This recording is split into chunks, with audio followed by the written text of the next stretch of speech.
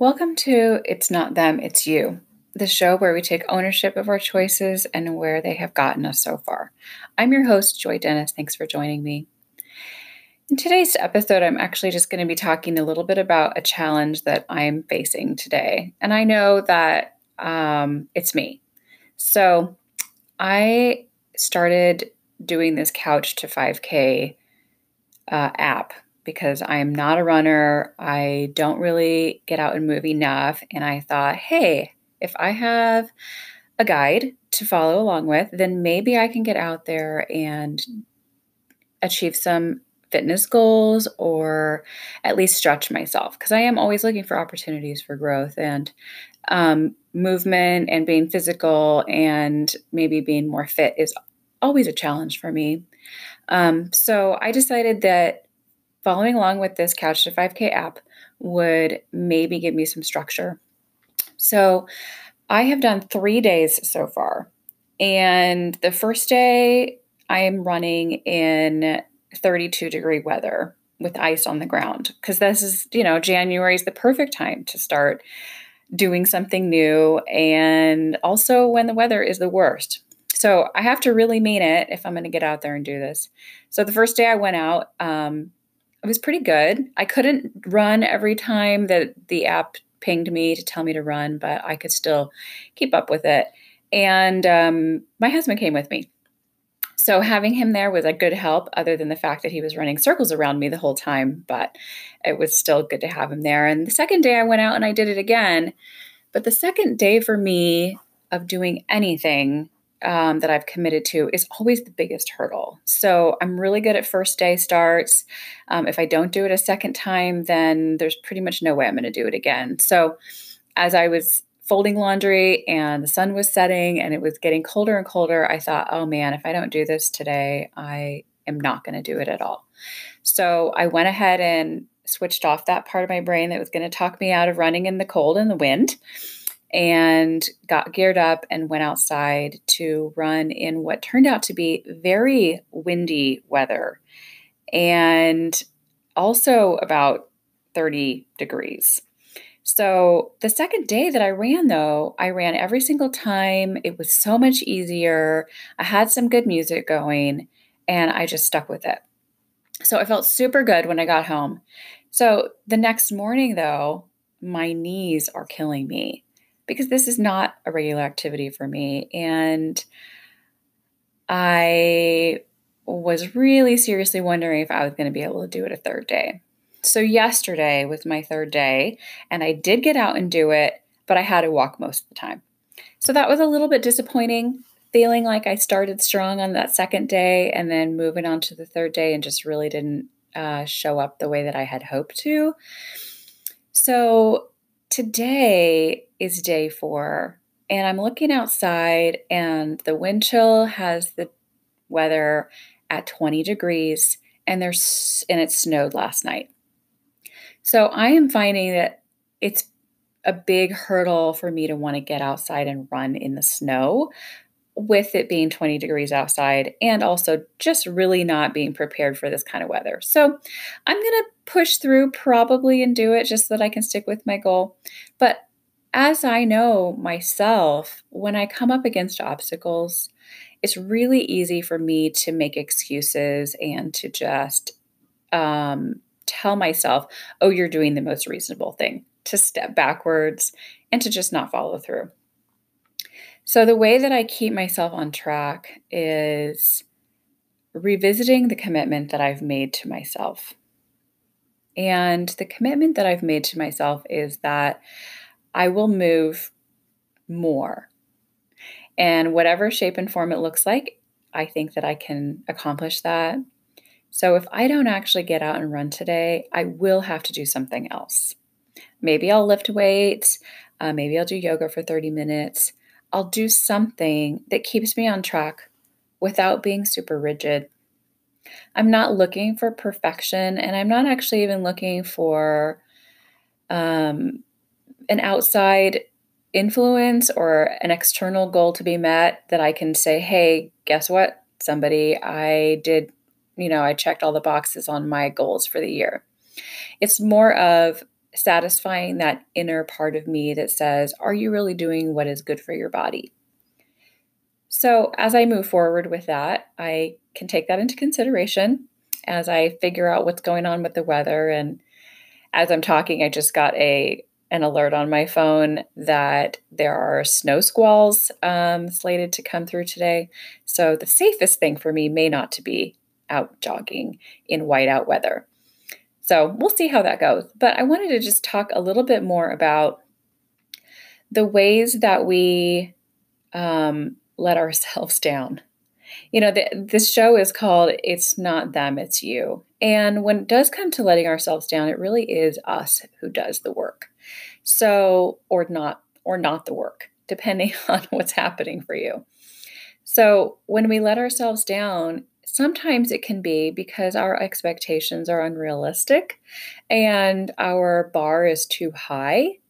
And so the things that we expect from ourselves are not actually attainable. And so I want to talk a little bit about what is realistic and what is attainable.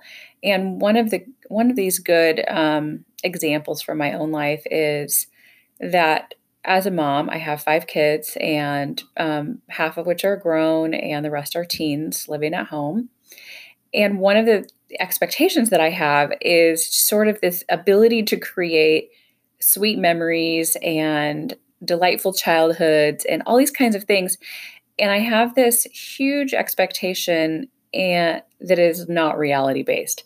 And what I mean by that is I want to create something for everyone that maybe nobody's interested in. And I've gone over this actually quite a few times with clients too, this difference between our ideal scenarios and the reality of meeting the needs of the people in front of us. So, for example, a few Christmases ago, my oldest son was coming to visit, and I really, really wanted to make it the happiest Christmas ever. And so, as anyone who was ever sitting around with maybe a less than pleased expression on their face, I would be like, everything okay? How can I boost your experience? Or I would just be like, hey, let's have a tea party, or let's do something fun, create a fun activity. Because seeing that somebody maybe was not having a good time was really actually hurting me, because it made me feel like I was letting people down. And more often than not, letting myself down. And so this attitude of mine, unbeknownst to me, persisted to the point where my husband had a bad day, had a complicated conversation with a coworker, and joined us for dinner. And I am like giving him hard looks and then pulling him aside and being like, what is wrong with you? And because I'm trying to like plaster a happy face on everyone so that I can enjoy my holidays. And a couple days later, eventually, he and I had a good conversation, and he brought it to my attention, which I'm so thankful for, that what he said was, it seems like you're trying to control everyone's feelings. And I was devastated because, one, I had been so blind to my own actions and my own intentions that I did not have the ability to see that this is what I was doing, which is like totally unbelievable to me. And 2, because when I realized that he was right, I was just so sad that that's how I was behaving. And what I realized in that moment was, first I had to ask myself, why are you trying to control everybody's feelings? And I realized that I was so desperate to create something because I felt like maybe it was a last chance, because I didn't know when my oldest son was going to come home for the holidays again. I just really wanted everything to be perfect. And I was actually focusing on this ideal image of what the holidays should look like instead of meeting the needs of the people in front of me. And my focus was like that because I was trying to meet my own needs. And my own needs were to have everything be okay, to prove to myself that I'm okay and that I'm a good mom and that everybody's fine, regardless of whether that was the truth or not. And so once this was brought to my attention, I really had to cry it out because I'm allowed to cry and feel my feelings, and then adjust my approach. And I was able to really come to terms with the fact that regardless of sort of how everyone is feeling, it's up to me to manage my own feelings from my core versus trying to manage everyone else's feelings in order for me to be okay. And I realized that's what I was doing. I needed everyone else to be happy so that I could be happy and so that I could enjoy myself. And this is really a backwards way to approach things. And so in that situation, it was totally me. It wasn't them.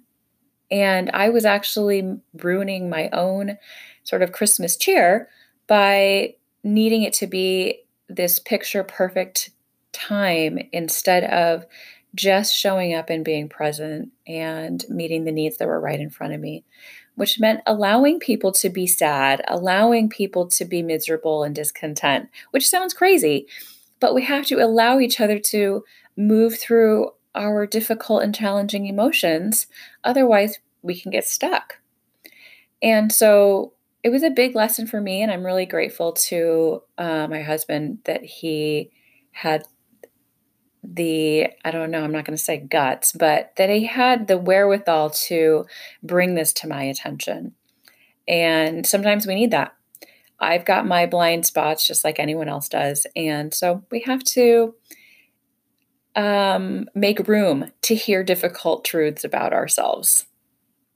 So that is just one example of what it kind of means to focus on what you're bringing to the table and not what necessarily everyone else is doing, which is going to be obviously a common theme throughout this podcast and other things too. So in addition to doing this running thing, which is going to be a huge challenge and already is like this mountain in my mind, there are other changes that I have chosen to make this year, mainly just because I like to grow, I like to be challenged, and I like to show up in different ways. And so another challenge that I am taking on is journaling every day, which I did pretty well last year. I wasn't perfect about it, but that's okay. I'm never going to be perfect, and it's not my goal. And so last year, what I did was I got this calendar book and I just journaled in it every day as much as I could. And the great thing about the calendar book is I only have 10 lines to fill, so it doesn't feel overwhelming if I can't get through a whole page. And there were some weeks that I didn't show up for that, and there were some days I skipped. And when we were on vacation, I did not write in it at all because I was just enjoying myself too much. But the thing that I'm proud of is that even if I let it go for a little while, I always came back to it. And so I did actually record the majority of my year. And so this year, as I'm heading into 2020 with some new goals and projects, I really want to just be able to journal that in that book better. And so far, so good. I mean, I know we're only 8 days in, but I am renewing my commitment to do that because I've also found that it's really helped me. And one of the things I loved the best was being able to go back to my journal last year and reflect on how far I've come, how far my family has come, some of the challenges that we faced and overcome has been actually a really good feeling.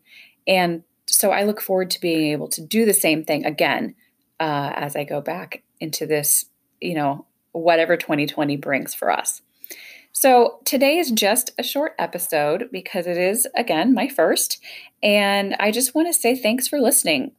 Also, if you have any questions to ask me, or if you want to get feedback or have input on what topics I cover in future podcasts, I would love to hear from you. Please email me at it'syou podcast@gmail.com. Until then, remember, it's you.